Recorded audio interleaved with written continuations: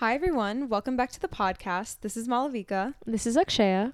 and we're excited to finally be back to record this week's episode. After a slightly longer hiatus. Yeah. So thank you for bearing with us as we kind of go through these growing pains. But there is an update. What is the update? Yes. So, super early, way earlier than anticipated. I will be moving to New York City actually next week for work. Woo! Yes, I start working officially on July 10th, my full-time job. So, originally the plan was for me to move in September. However, plans changed and now I'm moving to New York, which is kind of crazy because I only got like 2 weeks notice and like mental preparation to make this move happen, and I'm honestly very down bad about it. I'm very, very sad and upset, but I know once I get there it's going to be fun. It's going to be great. So it's a new life for me. It's me starting a completely new chapter of my life. So I'm excited to experience New York City again, but it's just a little scary being an adult now. Oh, for sure. I mean, it's like the whole summer, usually after school, you have like time to decompress and get ready for the next school year. But, it's when you have your last summer before you start working, it's like you don't really get a summer break ever again. And maybe we'll make an episode about this actually, but like nobody prepares you for that last summer until your life is literally about to change forever. Like that sounds kind of dramatic, but if you guys think about it, once you graduate college and let's say you're not pursuing higher education and you choose to get a full-time job, you're never going to have a summer break, a winter break. You're never going to have prolonged periods of time where you're able to relax. That's because, well, I'm speaking for Americans because obviously for other countries it's different, but yeah, it's just weird for me that I'm never going to be able to like have a month off in December.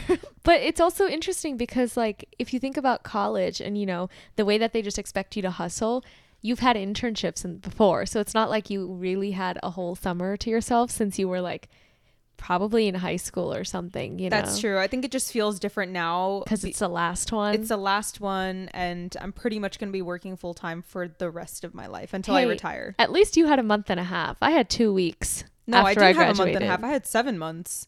Oh yeah. I should have been mentally preparing a while ago, but I was just like chilling like a villain at home. Yeah. Oh my God. I only had 2 weeks and then I was like, boom. Yeah. I think about all my friends who graduated in May and who are starting to work in July and August. And I'm like, how are you okay with only having 2 months off? Because that's crazy. Definitely. But before we get too off topic, that's not actually what we're here to discuss. So what are we talking about today? So this week's podcast episode is going to be about growing up South Asian and how that kind of influenced our childhoods, how that influenced the way that we see life now as adults, and just going to kind of reflect over some of the thoughts that we had as kids being Indian. Yeah, so I guess I'll start. I wasn't born in the States. I was born in India, but we moved here when I was 3, and we moved to New Jersey. And this is, super common amongst the Indian immigrant story. There's like a few cities and states where we all tend to congregate, and New Jersey is definitely one of them. But for us, that's like where we had a lot of family. And also that's where our dad got a job. So that seemed like the first kind of natural place. And you were born there like a year after we moved. And that's kind of where we did like, I would say a majority of at least my elementary school. I did preschool, kindergarten until 4th grade. Oh my God, I didn't realize it was that long. Yeah, I was there for a minute. Wow. Yeah, and you started school there, like preschool and kindergarten. I was there, yeah, just for those 2 years. And then we actually moved to Texas, which is super random and was kind of random for us too. But we randomly ended up in Austin, Texas. Then that was just a whole, like a tiny little year stint. Honestly, it's like a blip in my... We can barely remember what we did there. And then we moved to Maryland, and that's where we spent a majority of our lives, and that's where we still are now. But our experience in each of those 3 places was so different. Like in New Jersey, for example, it was so incredibly diverse. So like, for example, our apartment complex that we were living in had so many Indian people. Like when you went to the park, there was all these Indian kids. Like my mom had so many friends. And we had family there. Lots of family friends. Yeah. And even in school, there were like so many Indian kids. So in that way, I don't really think that I kind of acknowledged my ethnicity that much, because it just was like very common to see. And also I think I was really young and didn't, kids at that age don't quite notice those differences, or at least they don't notice enough to voice them. Mm-hmm. So yeah, at least that early, like I would say kindergarten, first grade, probably into like third grade, I've really felt like any other kid. What about you?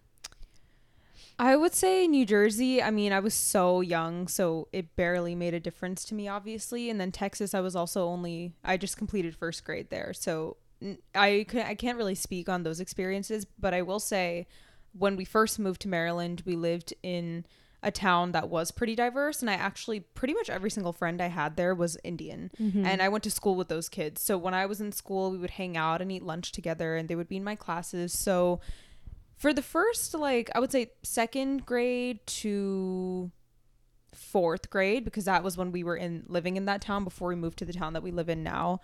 I honestly felt like any other kid, because pretty much every kid that I played with looked exactly like me. And I feel like in that day and age, we didn't really have it wasn't so much of a divide. Like, everybody just kind of was living their lives. Also, I don't know if we had or at least at that age where you must have been like 7 or 8 or something, you probably didn't have the vocabulary to think about those things. Yeah, definitely not. But at that point, I was in like 6th grade. So that was kind of when I was kind of starting to notice things. And you had like white friends. Oh, yeah. But yeah. I don't think I had that many white friends at that time. I mean, because like in the year that we lived in Texas, because we were in Austin, Texas, which is still like extremely diverse. And even if there weren't like a whole bunch of other Indian kids, there were a lot of like POC kids and like just brown kids in general. So in that way, it wasn't so like crazy.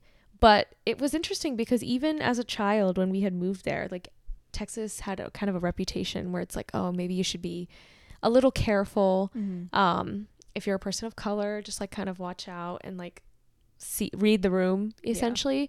Yeah. But I didn't feel like there was anything wrong. Like there were, even if there weren't like Indian kids in my class, there was only one other girl. There were in other classes.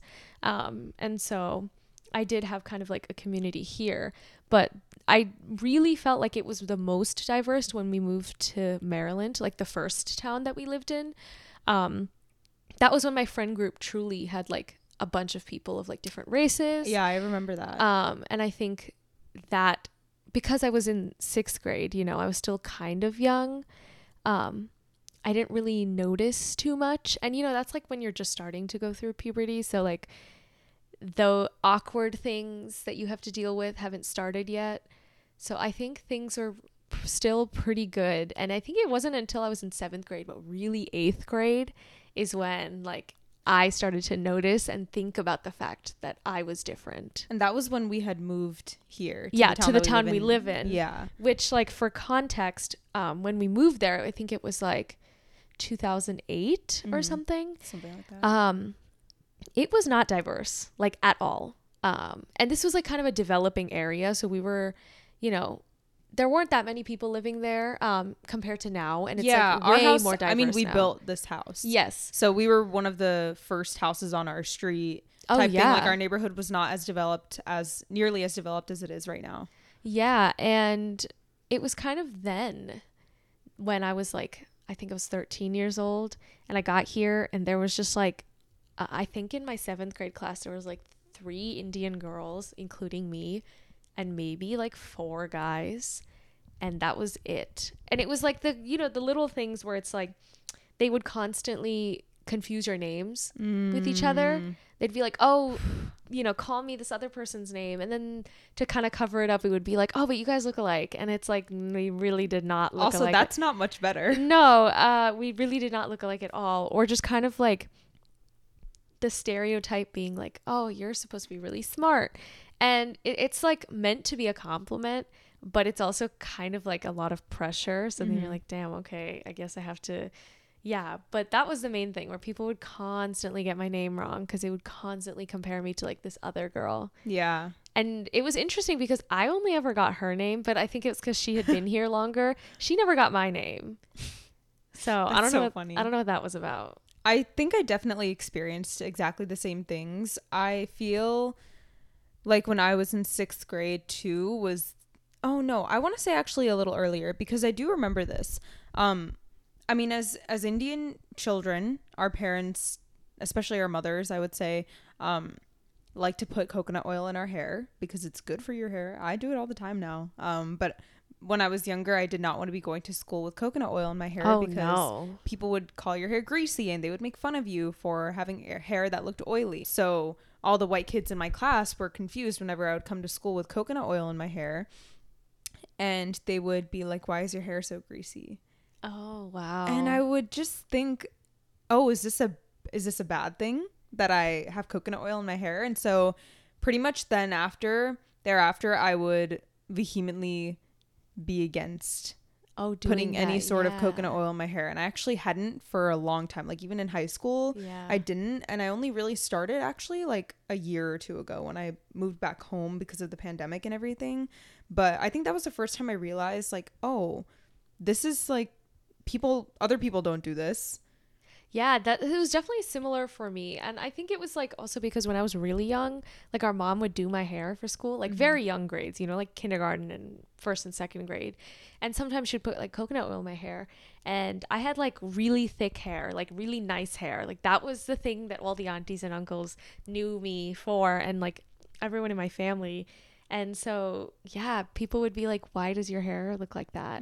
I don't even actually remember a distinct time. I just kind of remember that it was like at some point I just stopped doing it. Yeah. And it was like a similar thing. By the time I was in upper middle school, I wasn't doing that anymore. Or at least I wasn't doing it in a way where like other people could tell. Like my hair was not oiled for school.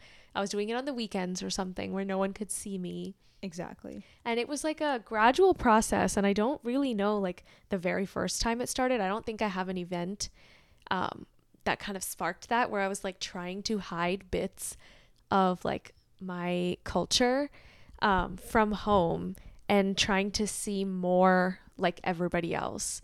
So like I don't remember when this happened, but there was a time where like our mom, I just told her I wasn't going to bring, like, for example, she would make me like roti with like aloo and stuff inside, and it would be like a little wrap. Yeah. And I would take that. And then at some point I was just like, no, I can't. Like, you have to make me a sandwich or like pasta, because people would be like, what is that? Or, like, it smells weird. Even though, you know, whatever, it didn't, it was great. Now I'm like, no, I'll take it. Yeah. But yeah, that definitely was a thing, and you did not want to be that person who people were like, what is that, you know? Because people were already making comments like curry girl, you smell really? like curry, things like that. And not even necessarily to me. I'm sure I got it once, or I definitely got you smell like curry like several times. Which also, weirdly enough, when I had people come over to our house when I was younger, because I never really did it after I like high school. Yeah. People would be like, your house smells very distinctly of Indian food. And obviously, because my mom makes Indian food at home. But also sometimes they would say that in a way that was like not a compliment. Exactly. And so then I would feel self-conscious, like, and then I would say things like, wait, I don't smell it though, because obviously I live here. I'm used to the smell. And they'd be like, no, it definitely smells. It has a very distinct smell. And so then I would just never want to invite anybody over because I was scared that my house smelled bad to them. Yeah. And we didn't actually invite people over. Like, I don't think I can remember a time. And it was always because I was like, oh my God, what are they going to say? You know, because what are they going to think of my house? Like we, like almost all Indian families, I think we had like a little area of our house where we had like the temple. So there are pictures of, you know, gods and things and stuff used for like pujas and other religious festivals and stuff.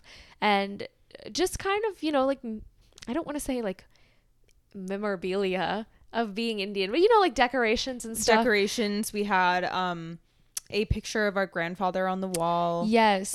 Who's like passed away, which is like something that, you know, is very common in Indian families. We have our Indian calendar up. Yes. And like sometimes the rice cooker. Oh, that too. And like if our parents went to a temple, they would like bring back a picture of like whatever god that temple was for, and that would be hung up.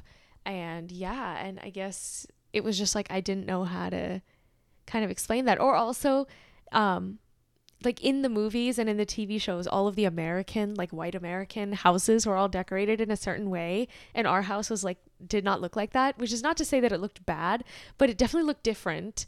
And it wasn't decorated like a catalog. You know, I thought that all white people lived in homes that looked like catalogs. Mm-hmm. And I didn't want any of them to come over to my house because I was like, my house doesn't look like an IKEA catalog. Exactly. And I don't want them to like judge me or something. So, yeah. 100%. I feel like when we first got this house, it was definitely more Indian looking than it is now. I definitely feel like we have more like modern furniture or whatever, but there's still very distinct things that we don't have that a regular white American family does have in their house. And so in that way, like I would always feel, oh my God, my house looks so different than my friends.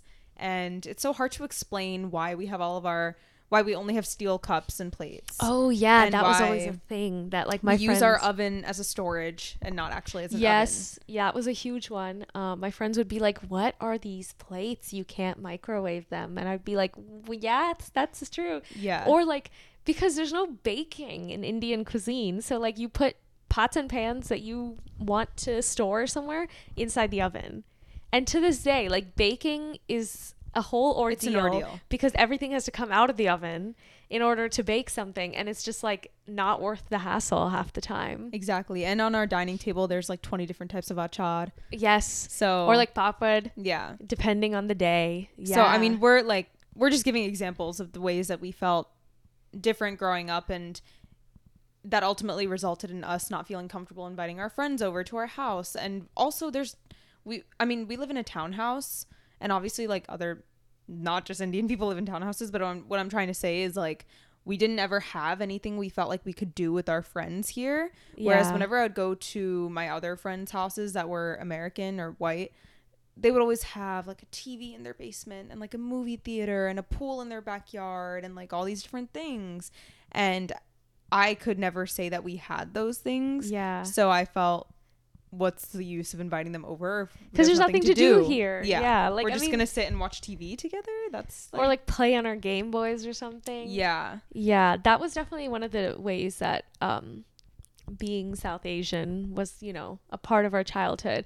But I think like when you're in those younger years, you can see other people getting bullied. Like I definitely saw that happening to kids who are also immigrants and like specifically POC. Mm-hmm. And I was like, how do I make that not be me? You know, like how do I not have that happen to me? Oh my gosh. And so then I was like, okay, well, I guess I have to like try not to draw attention to myself. 100%. Right? And it's like you already know that attention is drawn to yourself because like if your school is predominantly white, like just by the color of your skin. Like they know that you're different. You know, like when someone's calling your name out in attendance, they're going to say it wrong. And then for the rest of that class period, everybody's going to look at you. Yeah, people are laughing at you because like they said your name wrong. And so it's like, okay, how do I make myself like assimilate as much, right? So obviously, at least in terms of our speaking, we had quote American accents. Yeah. So that was fine. Like nobody was distinguishing us, but like I would make sure to bring snacks and things in my lunch that were just like everybody else. So that was something that was taken care of. Or like if this was the popular style of clothing, I would try to wear that. Cause there was a point where my mom would like, when I was very young, my mom would like buy really cute clothes from India or like when family would go and stuff, and I would wear that to school, but then it would be like, no, like I have to dress. Got to a certain age. Yeah, and it's like I have to wear what the kids are wearing, you know? I have to go to Aeropostale as well and buy the checkered Bermuda shorts that we're not talking about anymore. Yes. But yeah, and because that's like, if you wore like Aeropostale or Hollister or Abercrombie, like you were cool. And you were just like everyone else. Yes. And that is exactly what any immigrant child POC wanted at that time, because it was brutal if you were one of those people who got bullied just because of the color of your skin, because I saw that too. And all I ever wanted was, first of all, I didn't want that to be happening in the first place, but I definitely didn't want it to be happening to me.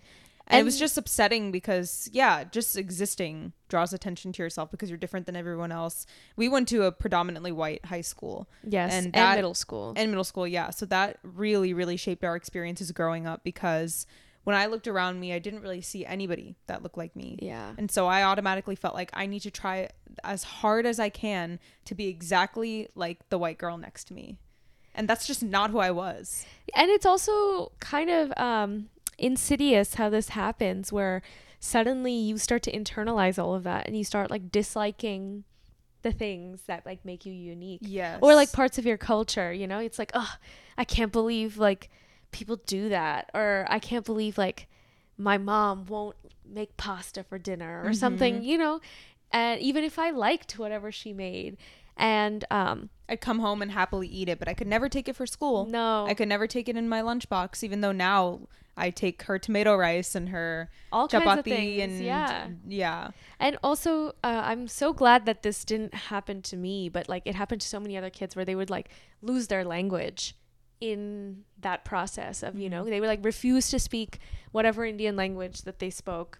In a way, we were lucky because like our grandma would come and live with us, and while she did understand English and stuff, it was just so much easier to speak to her in Tamil. And like I would still speak to our mom in Tamil a lot, but yeah, like my Tamil is not nearly as good as it used to be. Same. Because I would just only speak English at a certain point. And now, you know, I can like move in between languages, but yeah, that was definitely something. Yeah, I want to run it back to this really specific memory I remember when I was in 6th grade, and it might have been 6th, maybe 7th grade, I don't know. We went to outdoor school. Did you guys have this? Outdoor school? Yes, but at my old middle school. Where you went to go see like rocks outside and yeah, stuff. Basically, and like fishing or whatever. Yeah, okay. So we went, and you had to pack a lunch for this. And obviously, like the classic American lunch that you pack for your kids, it's like a peanut butter, was seemingly like a peanut butter sandwich, a ham and cheese, turkey and cheese, like some sort of deli meat, bread, cheese sandwich with maybe some fruit and some fruit snacks and a Capri Sun juice box or something. And we never really had those things in our house, and also we're vegetarian, so we don't eat deli meat. But I always wanted to be just like the other kids, and I wanted a sandwich. I wanted that sandwich, so I said, "Amma, make me a sandwich for lunch." She made me a sandwich, one piece of bread with some butter on the inside, and then she folded it up. Oh no. And I love my mother. I mean, she did the best that she could. What was she gonna make me? Yeah. What could she have made me? I didn't give her many options, right? So I said I want a sandwich, and she sent me on my way to outdoor school with a piece of bread and some butter on the inside. And you know, when I was little, I used to eat butter like plain. She probably was so confused, being like, why does my kid want this ugly sandwich? Yeah. I mean, I didn't say I wanted butter, but yeah. So I'm in outdoor school, and I'm sitting next to my friend who pulls out her little sandwich that her mom made her. And I pull out mine, and my friend goes, "What's in your sandwich?" Oh, no. And I was just like, it's just, and I just couldn't even answer her because I didn't want to be like butter. There's literally just butter in here. But I mean, that's a prime example of a way that I desperately tried to fit in, even though I was just eating a piece of bread with butter on it for lunch. The worst sandwich ever. I really tried there. Yeah. Oh, this really brings up memories. And, you know, it gets like more interesting and more complex as you get older. Like, for example, one of the huge things is like when you are going through puberty, you know, you get like hair on your body, like your eyebrows, facial hair, body hair. Yeah, just a whole kind of thing. And I don't remember at what point I really noticed, but I think at some point someone was like, yeah, you have like a unibrow. And it was a friend, and it was like, girl, do you know this? You know, it was like she was trying to be a homie. She was trying to look out for me. Okay. Yeah. So it wasn't like in a mean way. But then literally that next day I was like, Mom, we had like this lady who, you know, my mom would get her eyebrows, and I was like, Mom, we're going right now. And I think I was like 12, like very young to be threading my eyebrows. And I got them threaded, and it hurt so damn bad. I literally, and you haven't stopped since. I haven't stopped once since. Once you start, you can't but stop. I mean, I digress. That lady made it hurt way more than the lady that we go to now. But anyways, I was like, oh my God, this is like another maintenance thing that I have to go through. And then while I was there, she was like, should I wax your upper lip? And then I was like, oh my God, this is like another thing. And when I looked at all of my friends that were white, all of their facial hair was blonde, so you couldn't see it. And so it was like they didn't have to do anything. So before your friend had pointed it out, did you realize that you had a unibrow and a mustache? I think not really. I don't know if I really noticed. I think I like noticed that something was there. But like I didn't think that it was something that needed to be removed. I don't know. Everybody was like weird looking. We were all like 12. I mean, it's middle school. It's like a weird place. Yeah, I didn't notice. And then after that I became so like hyper aware. Yeah. And then I was like it kind of extended to things like my arm hair or my leg hair. And, one by one, the things got removed. And now it's like a whole routine. A whole maintenance routine. Yeah. And, and it was like, oh, if someone had a lot of arm hair, like, especially the boys would be like, oh my God, look at that. You look like a boy. Yeah. You have so much arm hair. That's when, your perception by your male peers kind of became a new thing. And it holds so much importance. Yes. Which kind of leads to the next thing where, like, at least when we were in our predominantly white high school, like, most of the boys around you are not brown. They're white. So, like, just statistically, you end up having crushes on, like, just the people that you're around. So, like, some of them were white. And then I remember thinking, and I think I came to this, like, distinction myself, where, I would be like, oh, I like this boy. And then, I would think, does he like me back? And then I would also think, like, is he going to ever like someone like me? Like, can he like someone like me being a brown person, like a person of color? And then I would kind of think, like, put ourselves right next to each other in my head. And I would be like, that's such an odd picture. Like, is that ever going to work? I think every Indian girl has that. I think every POC girl, just like, will he ever like me, or will she ever like me? Yeah, like, will they ever be someone of my me? color, And then you, at least at that point, like, even in the media, you didn't see very many like biracial relationships, and you didn't see very many people who were like not the same color together. Yeah. And honestly, I think at some point I just like assumed that I would have to be with someone who was like also my ethnicity. Yeah, I want to run it back to the hair, the facial hair and body hair, because I have a funny story about this that was traumatic at the time. And it's actually not funny. It's really traumatic. I bring it up now as a joke, but I think it was one of the most standout experiences of my childhood ever. But I do want to say, when I was a little kid, a very small, maybe 1 or 2 year old, 3-year-old, before I got my head shaved, I had a lot of curly hair because our dad has curly hair. And then they shaved my head. Which is like a common custom, that you do usually when your kid is like 1 or 2. You just like shave their baby hair. Pretty much from 3 to when I actually started puberty, hair was pretty straight, like stick straight. Yeah, very kind of straight. Weird, because now I have pretty curly hair. Yes. But when I hit puberty, my hair started getting curly and really frizzy, and I didn't know what to do with it because I'd lived my whole life up until then with straight hair. Hair that was also like not frizzy. It was like very manageable. It was just like my mom's hair, which is very fine. And I had pretty thin hair, just like her, and silky hair. Yeah. So then when I started growing a lot of hair on my head and that hair was curly, I had no idea how to handle it. So I would always try to blow dry it and then straighten it, and I just damaged the heck out of my hair. Oh my God, the straightening iron was a permanent fixture in our household. Yeah, because I wanted my hair to be like every other Sally Jane who was blonde and had really thin, straight hair and didn't have to deal with the frizz every time she stepped outside. I would step outside, my hair would be like 3 times the volume that it was before, which I still suffer with. But anyways, I was just like, how could I have curly? Like, I thought my curly hair was the worst thing in the whole world. I did not learn how to embrace my curly hair until junior year of high school. Honestly, I hated my hair, hated that it was curly, hated that it was thicker. And along with obviously the hair on my head came the hair on my face, my facial hair. I grew obviously thicker eyebrows. I grew leg hair. I grew arm hair.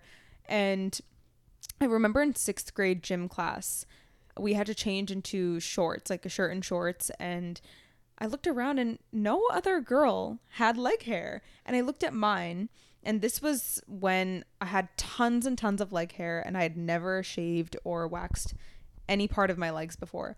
I literally was a gorilla. Oh I had God. So much leg hair, and I was looking down at myself, and I was like, why does nobody else have this? Oh no. I was so confused. So I went home and I asked my mom, can I shave? Because you were just starting to shave at that point. Oh yeah. And my mom, which by the way was like a whole other, like our mom was shook out of her mind. She was not about it. No. But I asked her if I could shave, and she was like, absolutely not. You're like 10. Oh my God. But you can use Nair. So I Naired my legs for the first time. And then after that, I think she slowly started opening up to me shaving, just because it was like way too much work to Nair all the time, and it smelled horrible. Nair girls, if you know, you know. Yeah. But that was just one of the experiences that stood out to me, because I was looking around and I was like, why does nobody else experience this? But anyways, fast forward to the next year in 7th grade, when this guy, I will not say his name, even though I know his full name, and I could out him right now, but I won't. Yeah, he came up to me and he was like, you're ugly and you have a mustache. Just out of the blue? No, we were having a conversation, and I think we were like arguing about something, but then he took it too far.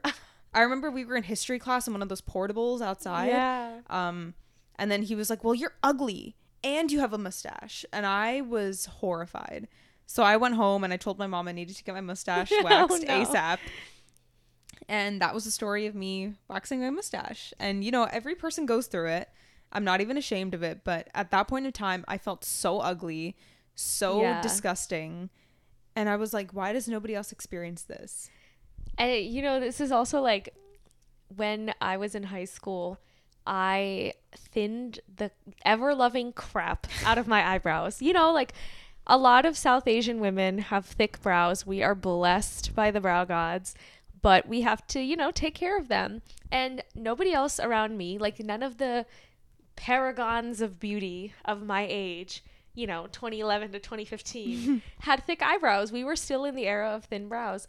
And so I was like, okay, let's thin them out. And now when I look back at those pictures, it's probably like what people in the early 2000s or like 90s when they had pencil brows. I'm just like, what is this nonsense? Because I eventually grew up and let my eyebrows grow out. And now I'm just like, I can't believe that all of these pressures really made me dislike so many things about myself, because now people are like, oh my God, like, I love your hair. I love your eyebrows. I get that all the time. And sometimes it just makes me really mad when people say that to me, like not people of color, because I'm just like, people like you made me feel bad about it my entire life. And now it's something to aspire to. Yeah. And it's like how the turntables. Literally. Yeah. I also wanted to touch very quickly. We can also make a whole episode about this, but the body image problem and issues that we faced growing up, because we only saw a very specific type of body and a very specific type of person growing up. I know for me, there were a lot of girls my age who were doing sports and running track and playing field hockey, and those were like the girls that every single guy liked, and they were playing sports, and I never really got into sports, but I always felt just not as good as them in terms of my body image. I never felt confident in myself. I never felt beautiful. I never loved my body. In fact, I actually grew up very much disliking my body because I looked different than everybody else. And I don't know. I think it's tough because in our culture, like, I mean, our grandma used to always say, don't be too skinny, but also don't be fat. Yeah, but it's interesting because like in American culture, at least, thinness was such a vital beauty standard. Yeah. And that was what, like everybody in media aspired to be, was very thin, whether they like forced themselves to be that way or they were naturally like that. But at home, the messaging was actually quite the opposite, because, as I was like losing weight in high school so I could fit that beauty standard, everybody in our family was like, you're too skinny, you need to stop. Our grandma would like pinch my thigh and be like, what the heck is this, like you need to eat more. Our mom would be like, you need to eat more.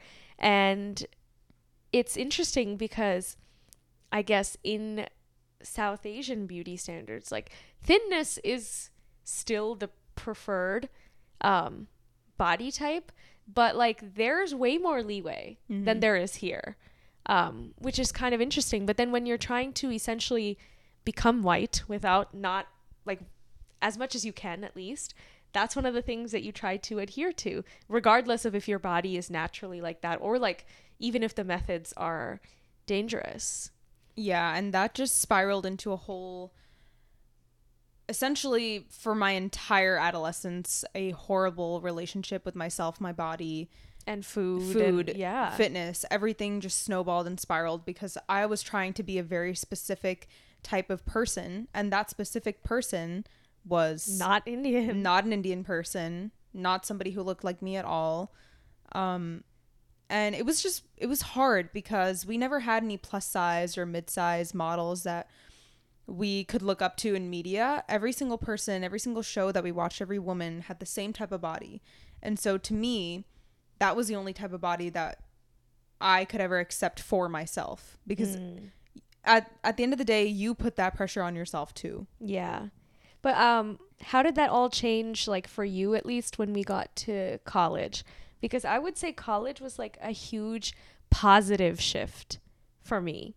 I completely changed my relationship with my culture and my ethnicity and all of the things that I hated about myself when I got to college. And I saw that there were so many other people just like me.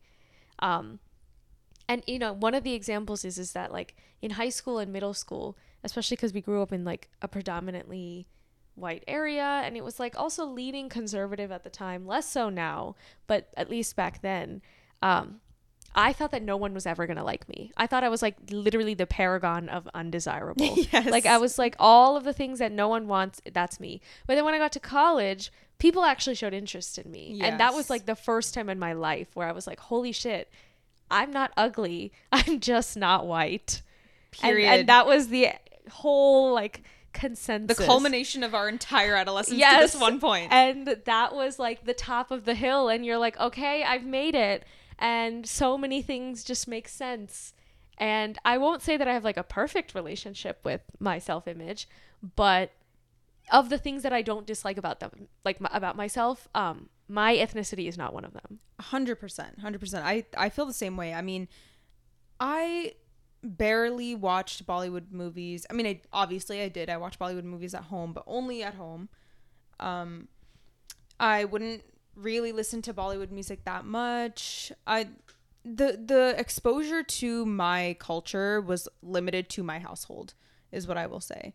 I was not engaging in it outside of this house that we're living in. But when I went to college, I was so surprised. There were so many people who looked exactly like me. So many people who had the same experiences that I did. We all had the same shared experiences. We talked about it. And it was like this sense of solidarity that you had with the other brown girls. Oh, so huge. And then you got to go to events and stuff where you're like engaging in your culture in a positive way. And I think it still feels like this to this day when I do that. It feels like healing your inner child in a way. And it is just so nice. Like we would kind of joke about things and like movies. We would watch Bollywood movies together. We would, you know, if my friend's mom would bring her food, she would be like, hey, do you want to have some food with me? And it would be like home cooked Indian food that like my mom would make. We would listen to Bollywood music together sometimes. And, you know, our campus had events like for holidays and stuff that we could partake in.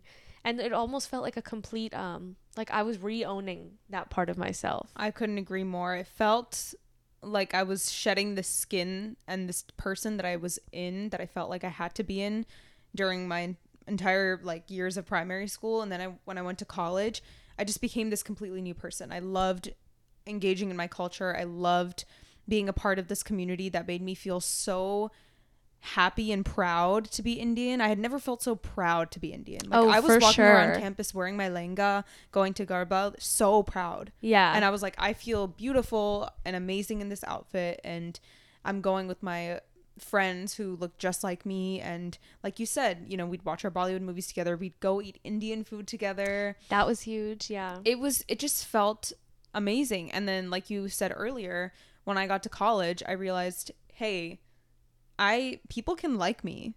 I don't need to be white for people to like me. Yeah. And that was a huge thing, because I always thought nobody will ever like me because of my skin color. Yes. And the second I get to college, things change. And not just, I will say, not just Indian men. Like, there were white people too out here who were showing interest. And so I mean, sometimes still to this day, you think it's a scam when white men show interest in you, because 100%. you're like, what's going on here? Because like all of the negative experiences in your past, you're like, there's no way this is happening right now. Yeah, this can't be happening. Yeah, and it's interesting because in college, I had like 2 relationships. And one of them was with someone who was not Indian, and one of them was with someone who is Indian. And the difference being that with my ex, who was Indian, there was so much that I did not have to explain, and it was just implicitly understood. And his family operated in very similar ways to mine. And like, so when I couldn't do certain things, or when there were certain expectations from my family that I had to follow, he like completely understood that. We could eat Indian food together. We could watch Bollywood movies together. We could listen to the music together. And it was just so nice to not have to be the representative of your culture for the people around you, and also just to not have to explain yourself. Not having to explain yourself is huge, and there's so much peace that comes with being around people in your community, where you don't feel so anxious. You're just very like, okay, I'm here with my people, I don't need to explain myself. And I think it's the most authentic form of yourself, and I think college turned me into the most authentic person that I can be. And it's interesting now because as adults, and like specifically just the kind of climate that we're in now, I think a lot more people are like aware of race and ethnicity, and there are more accepting of the differences between them, which is not to say like that you don't get the odd microaggression here or there, but I think that people are so much more willing to just kind of engage with you, knowing that you're a different ethnicity, and kind of ask you questions about it, and understand that that's a part of you that is not to be changed, but you know, they're excited to learn about something to be explored. Yeah, and you know, people are curious in a good way now, and it's interesting to kind of move to this space after essentially your entire life being like very cautious and protective of it, because you more often than not were going to be met with some kind of negative reaction. Yeah, it's huge. And now I look to the kids who are in middle school and high school growing up in this age, and I'm so happy for them that they get to experience life like this, because the oppression that we felt growing up it was rough back then. It was pretty crippling. There were parts of high school where I was like ashamed of being who I am. And I mean, quickly when I went to college, that was stripped away, but there were definitely parts of me that it was hard. It was like an internal battle of who do I want to show? What kind of person do I want to be on the outside? Because I could never actually be myself 100% until there was a community for me that showed that I could be supported. Yeah. And, you know, I just kind of want to, like, if anybody who's younger is listening and kind of going through the same stuff that we did, it definitely does get better. Like, you don't have to hide any part of yourself to be accepted. Screw the haters. Yeah. Live your best life. Be your most, you know, this sounds so cheesy, be your most authentic self. Like, I think that if you are feeling ashamed or like feel like you have to hide parts of yourself now, I do want to assure you that there's going to be a time when you're older and you really wish that you were more open about it, and more in touch with it then, because I feel like in my pursuit of trying to hide that about myself, you know, I inadvertently hurt people around me. Yeah. By making, like, especially our parents, you know, who thought that we were very disinterested in our culture, which must have been something that was like really sad for them. But in reality, it was just kind of us trying to survive. Yeah, I totally agree with that. And I do want to say, um, this is also going to sound super cheesy, this whole advice section, but you, as much as you try to erase that part of yourself or suppress it, you can never erase that part of you. You can never suppress it into oblivion. It's always going to come back up and it's exactly who you are. So, I mean, start earlier than we did for sure. Try your best to just embrace exactly who you are. And I promise there are going to be people in your life that you encounter that are going to embrace that part of you as well. If you are around people who make you feel like you should be ashamed of that part of yourself, or that you shouldn't love yourself exactly who you are, then you're not around the right people. And for so much of my life, I was not around the right people who did not make me feel good about myself and who I was. So, like Akka said, things are going to get better.